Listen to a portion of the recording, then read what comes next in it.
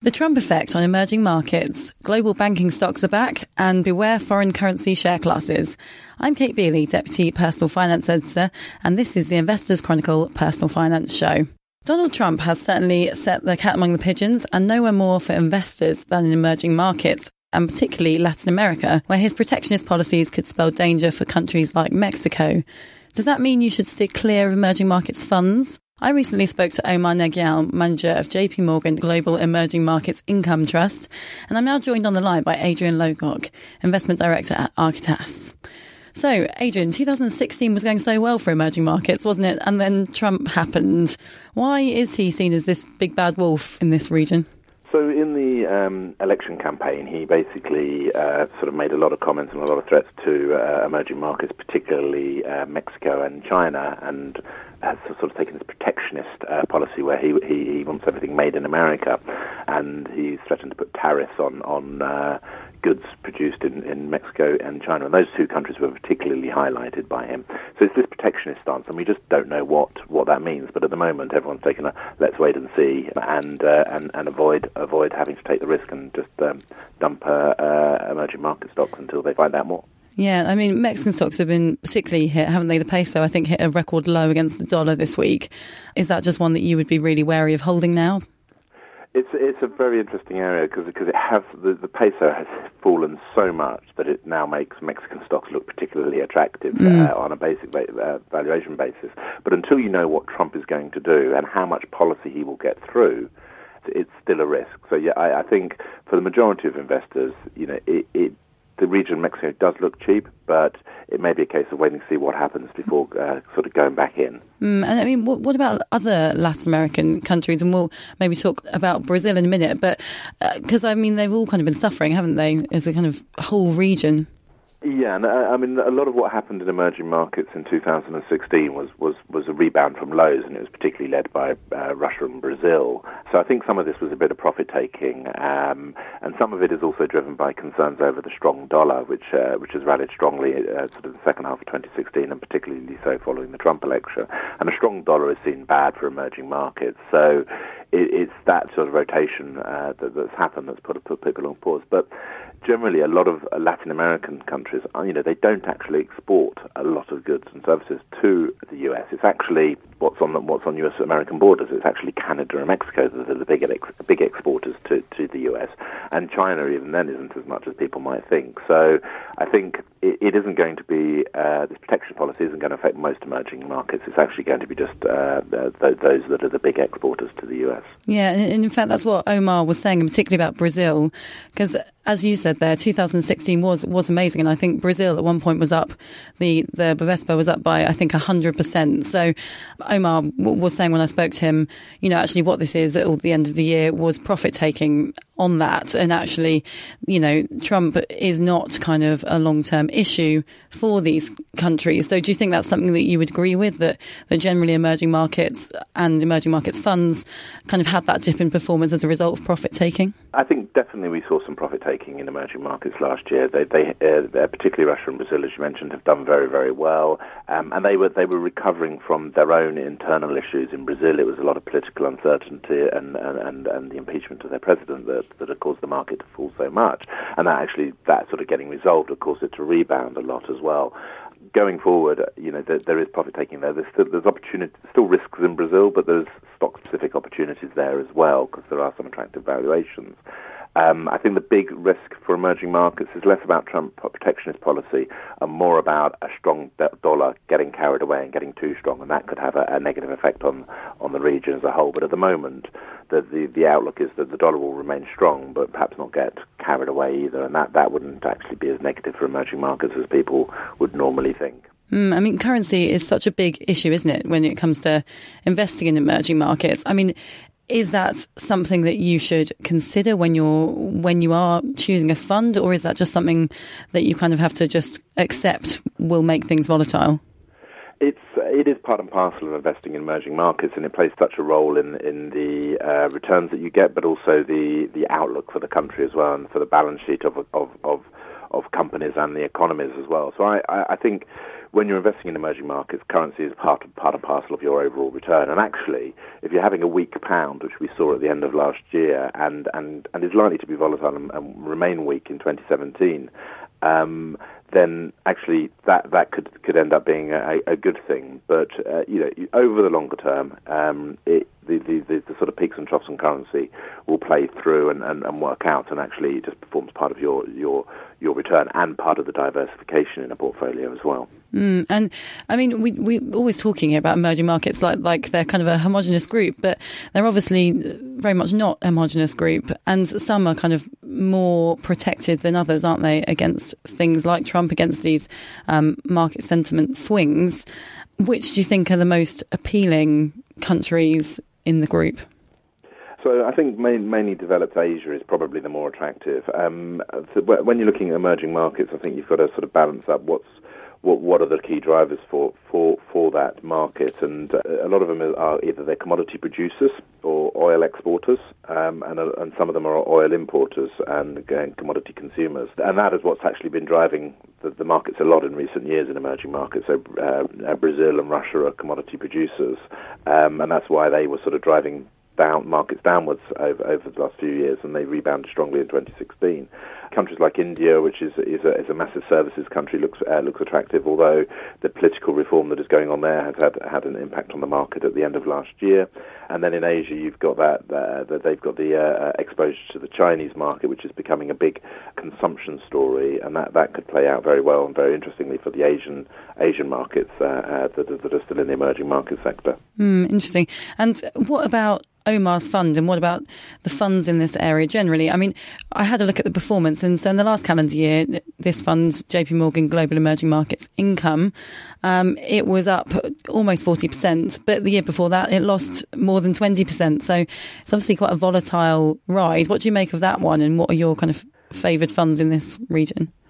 So we actually do like Omar's fund. I think the performance is a sign of what you get with investing in emerging markets. You get volatility and you get years like that. That's a sort of characteristic of the sector.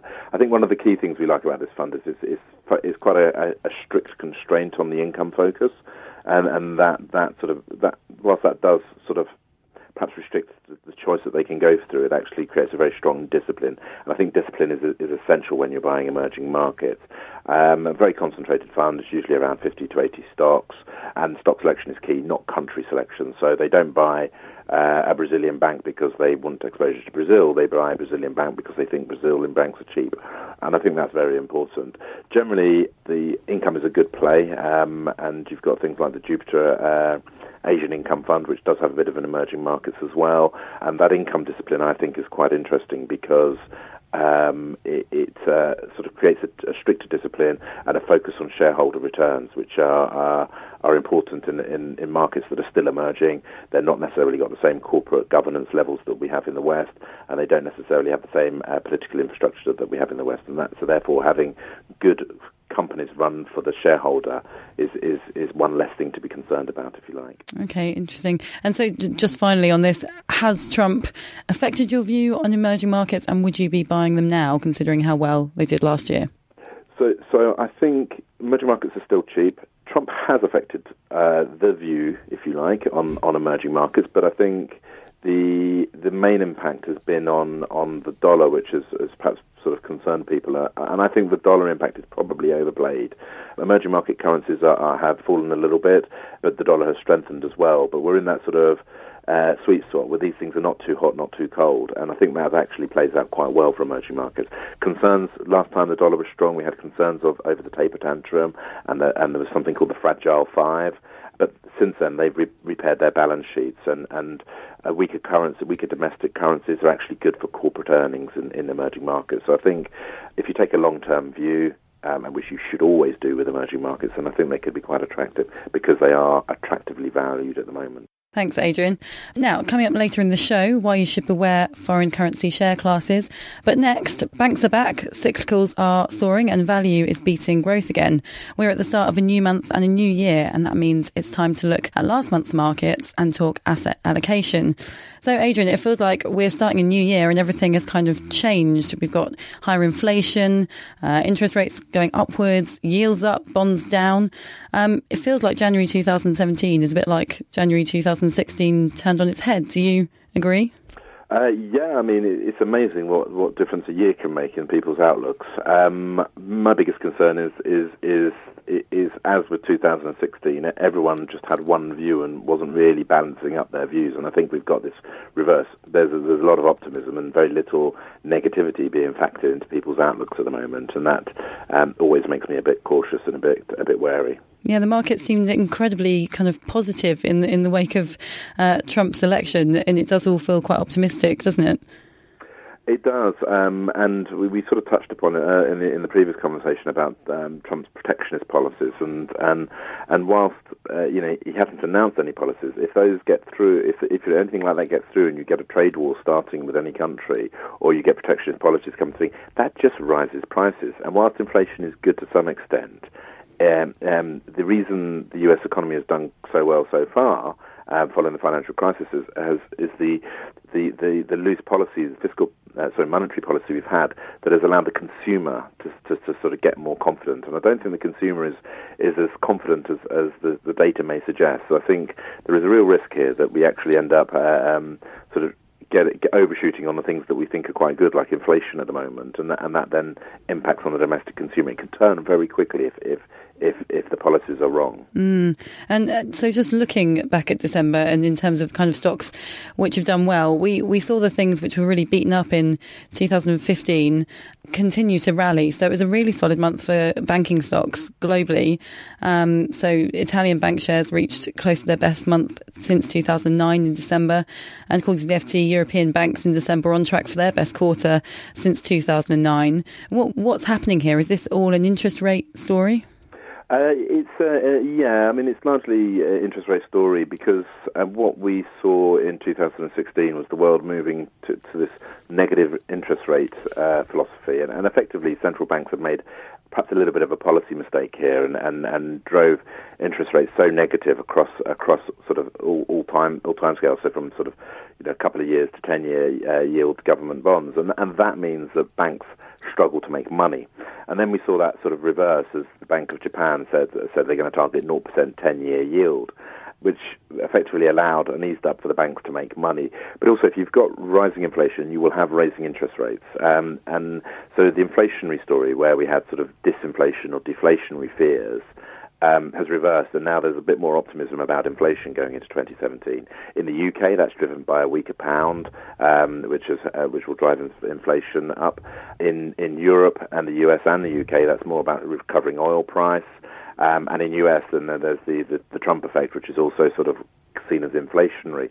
So for 2017, inflation is going to be a big story, and this has been good for the global banking sector, which has been effectively sort of trading flat a bit and cautious. And in Europe, there was also concerns over Italian banks following a vote in Italy that went against the president there.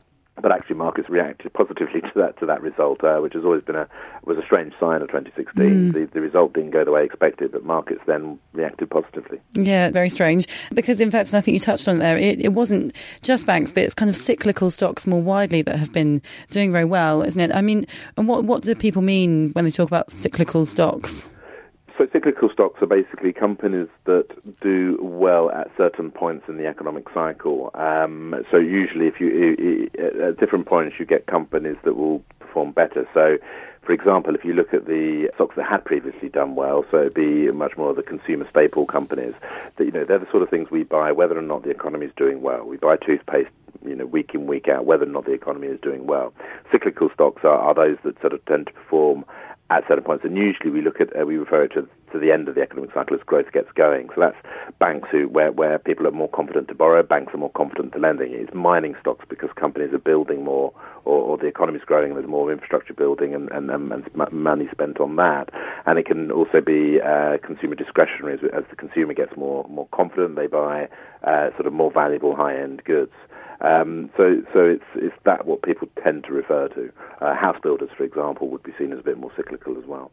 Okay. And so I guess part of this bigger narrative, as you have kind of mentioned about, rates rising, yields rising, so people kind of moving out of those bond-like stocks or bond proxy stocks. Among all of that, there is this talk about the great rotation, this idea of a massive flow of money out of bonds and into equities. Obviously, that's been the subject of some controversy this week. Goldman's David Kostin went as far as calling it fake news. Where do you stand on that? Does it exist, this great rotation? Is it happening?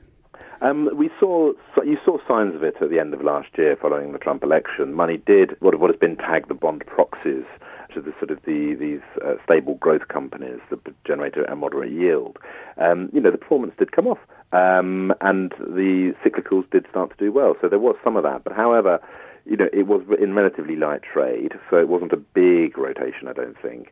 And valuations were quite high in that space. So, I think to some extent it's happening. I think how far that goes on, I think it's probably been over-egged, because at the end of the day, there's still going to be a huge demand for income, and that hasn't gone away. And it isn't going away until you see interest rates normalise. And I'm not convinced we're going to see interest rates in the UK normalise to the levels that we saw prior to the financial crisis. They'll go up from here, but perhaps not too much. And therefore, you will see money perhaps stay in income sectors. You might see it rotate out of bond proxies if bond yields start to rise, because a lot of money that was in these actually came from the bond market, not from other equities. So I wouldn't see a rotation from sort of income to the cyclical stocks as such, because I think the money actually came from the bond market and would go back to the bond market if yields rose there. Okay. Interesting. I mean, one rotation which does definitely seem to be happening is this switch away from bond-like growth stocks towards value. What does that actually mean in practice? What are these value stocks that the market keeps referring to? So value is one of those terms that what are value stocks changes over time. Value stocks are basically things that look cheap and importantly are cheap, which there's a lot of stocks out there that can be value stocks, but some of them are going to be value traps. They look cheap, but actually there's a reason. Cheap for a reason, yeah. So at the moment, value stocks, particularly in 2016, were very much the energy sector, mining, oil, anything that got sort of linked up with commodities at the beginning of the year and got sold off in January, February. And along with that, there was things like the banking sector, which also we've talked about. That was a value sector. It was part of the cyclical trade, but it is also value. They were very undervalued, partly because the outlook was quite negative for them. But as the outlook has changed, they've become the value play and they've become to look more attractive. But this is an important thing, isn't it? Because I think it's the first year, or 2016 was the first year where value really did pull away from growth for the first time in about 10 years, properly, wasn't it? Yeah, absolutely. I mean, the issue with value is that there's always a sort of a risk attached to them and it is that there's a reason that they're cheap, and it's usually concerns of growth and future profitability. And since the financial crisis, we haven't really had that confidence to take that additional risk, and we started to see it now. Is that a return of confidence? I'm not 100% sure, because in the interim time, the gap between these growth stocks and these value stocks has grown to a point where the risk has reduced and it's become much more attractive. So I'm not quite convinced it's a big return in confidence from investors. Okay, but it seems certainly a switch in style. So, firstly, how easy is it, do you think, to determine value fund managers from growth? And do you think it's a good time for investors to be buying those value managers? Sometimes it is easy to tell the difference, and sometimes it isn't. Is the frank answer there? Some managers sort of position themselves quite clearly on the value front. Others, are quite growth. But there's a lot of managers there that just look at value differently, and they value companies differently. one of the key things is sort of looking at how they generate return. What are they actually looking for from their investments? So you really need to dig around, and perhaps not get weighed down on the value terminology itself, but actually what the strategy is. A lot of recovery funds or special situation funds, they're quite often value managers. So you can look for that sort of name in a title, and a lot of UK opportunity funds may be it, and may offer that as well. But you need to dig a bit around and ask around and try and find out in that sort of viewing. Look at where they're positioned at the moment. Do they have the banks in there, oils, and perhaps a bit of the house builders in there as well as part of the cyclical play. But look at where they're buying and why they're buying it as well. Okay, I mean, are there any value managers that you particularly like who you think would be good ones to be buying now, either global equities or UK equities? So the Schroder Recovery Fund is probably a good example of a really good value, and that's actually a deep value play. They've held things like Lloyds Bank for a long time because they thought it was just oversold and cheap. So I think Schroder Recovery is quite good. They've got a very good investment philosophy, very strict mandate, and that fund is definitely a value play. Okay, interesting. And what about the kind of assets you want to be buying now, the kinds of funds you want to be buying? Do you think people should be buying up cyclicals, or is there a risk that, we're too late to that now? I think if the story holds true and there's nothing yet to say it won't, then the cyclical play will continue, and the value play will continue as well because there was such a disconnect. But I think that the important thing here is that it's a lesson in why you shouldn't try and perhaps play one strategy over another, because it's very hard to call the rotation when it happens. And if you did, if you got it right, you got it probably right for all the wrong reasons last year, because the Trump election wasn't the outcome of that wasn't what we expected. So the important is be diversified, have exposure to different types of strategies. And then what that means is your portfolio will continue to perform and grind out good solid returns, but it won't perhaps fall off a cliff if you get caught out by the rotation. Right. So I think you should continue to hold value. You should continue to hold some cyclical stuff, and also keep hold of that solid growth stuff that was was really a multi-decade play anyway. It wasn't the whole point of the sort of the defensive bond proxies is that they're stable growers and they will deliver good return over time. It's probably not the time to buy into them, but I wouldn't sell out of them. Okay, so keep diversified and invest for the long term. I guess the take homes there, aren't they? So thanks, Adrian. Now, finally, it might look like a clever way to make gains from currency, but why shouldn't you buy foreign currency share classes and assets? Emma Ajman, IC personal finance writer, is here with me in the studio. So Emma, with ETFs and other assets, you often have the option of buying them in several different currencies on a platform.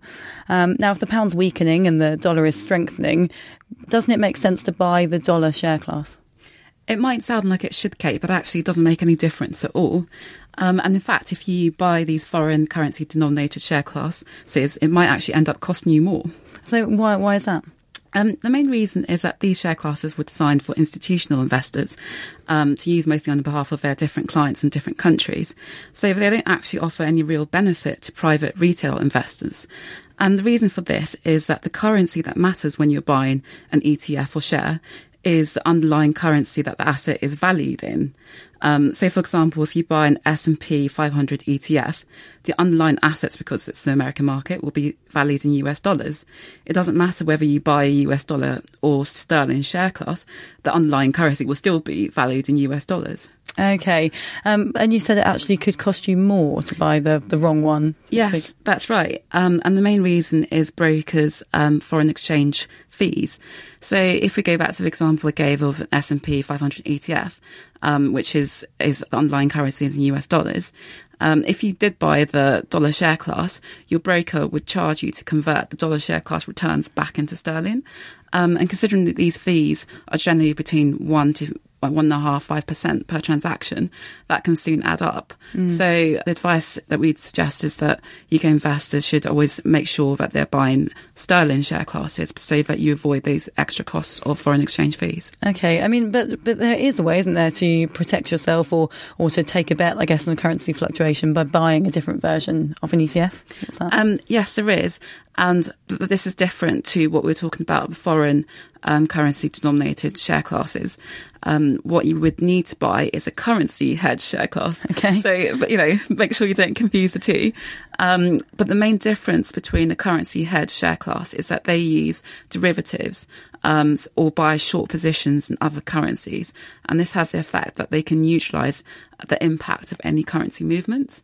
So basically, you will only get the stock return and you won't get any of the currency effect.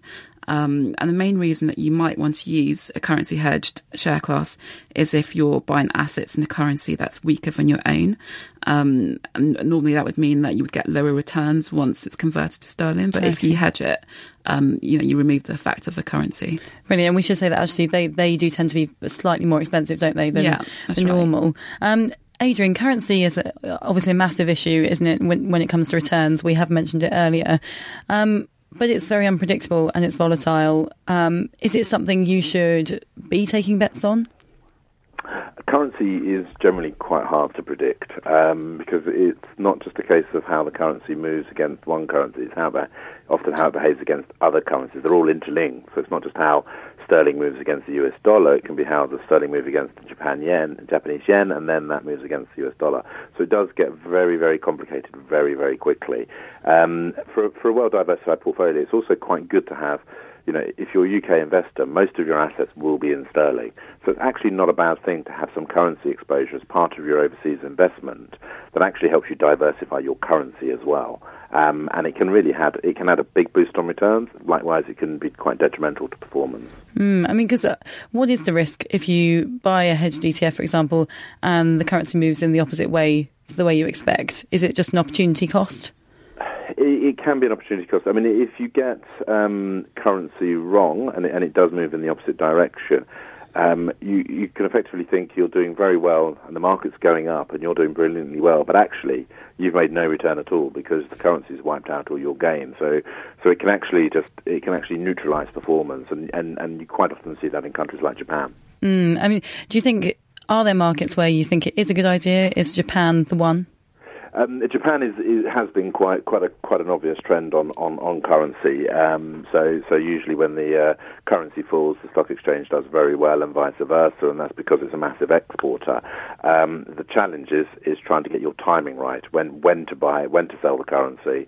And it's not just looking at the Japanese yen; it's also looking at what currency you're buying from. So, for example, last year, you could have timed the Japanese yen falling against the yen's always priced against the dollar as a first off. Most currencies are. So the yen started to fall against the dollar, but the pound was still falling against the dollar and the yen.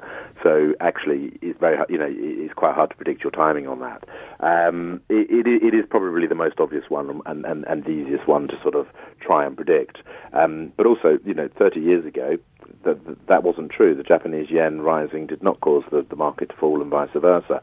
It's just been true for the last 30 years, and it could easily change in the future. It's not a guarantee that trend will continue. Okay, so one to definitely think about before you buy a hedged ETF. Thanks, Adrian, and thanks, Emma. That's all we've got time for today. So for more on everything we've discussed, pick up the magazine. Otherwise, tune in next week and have a good weekend.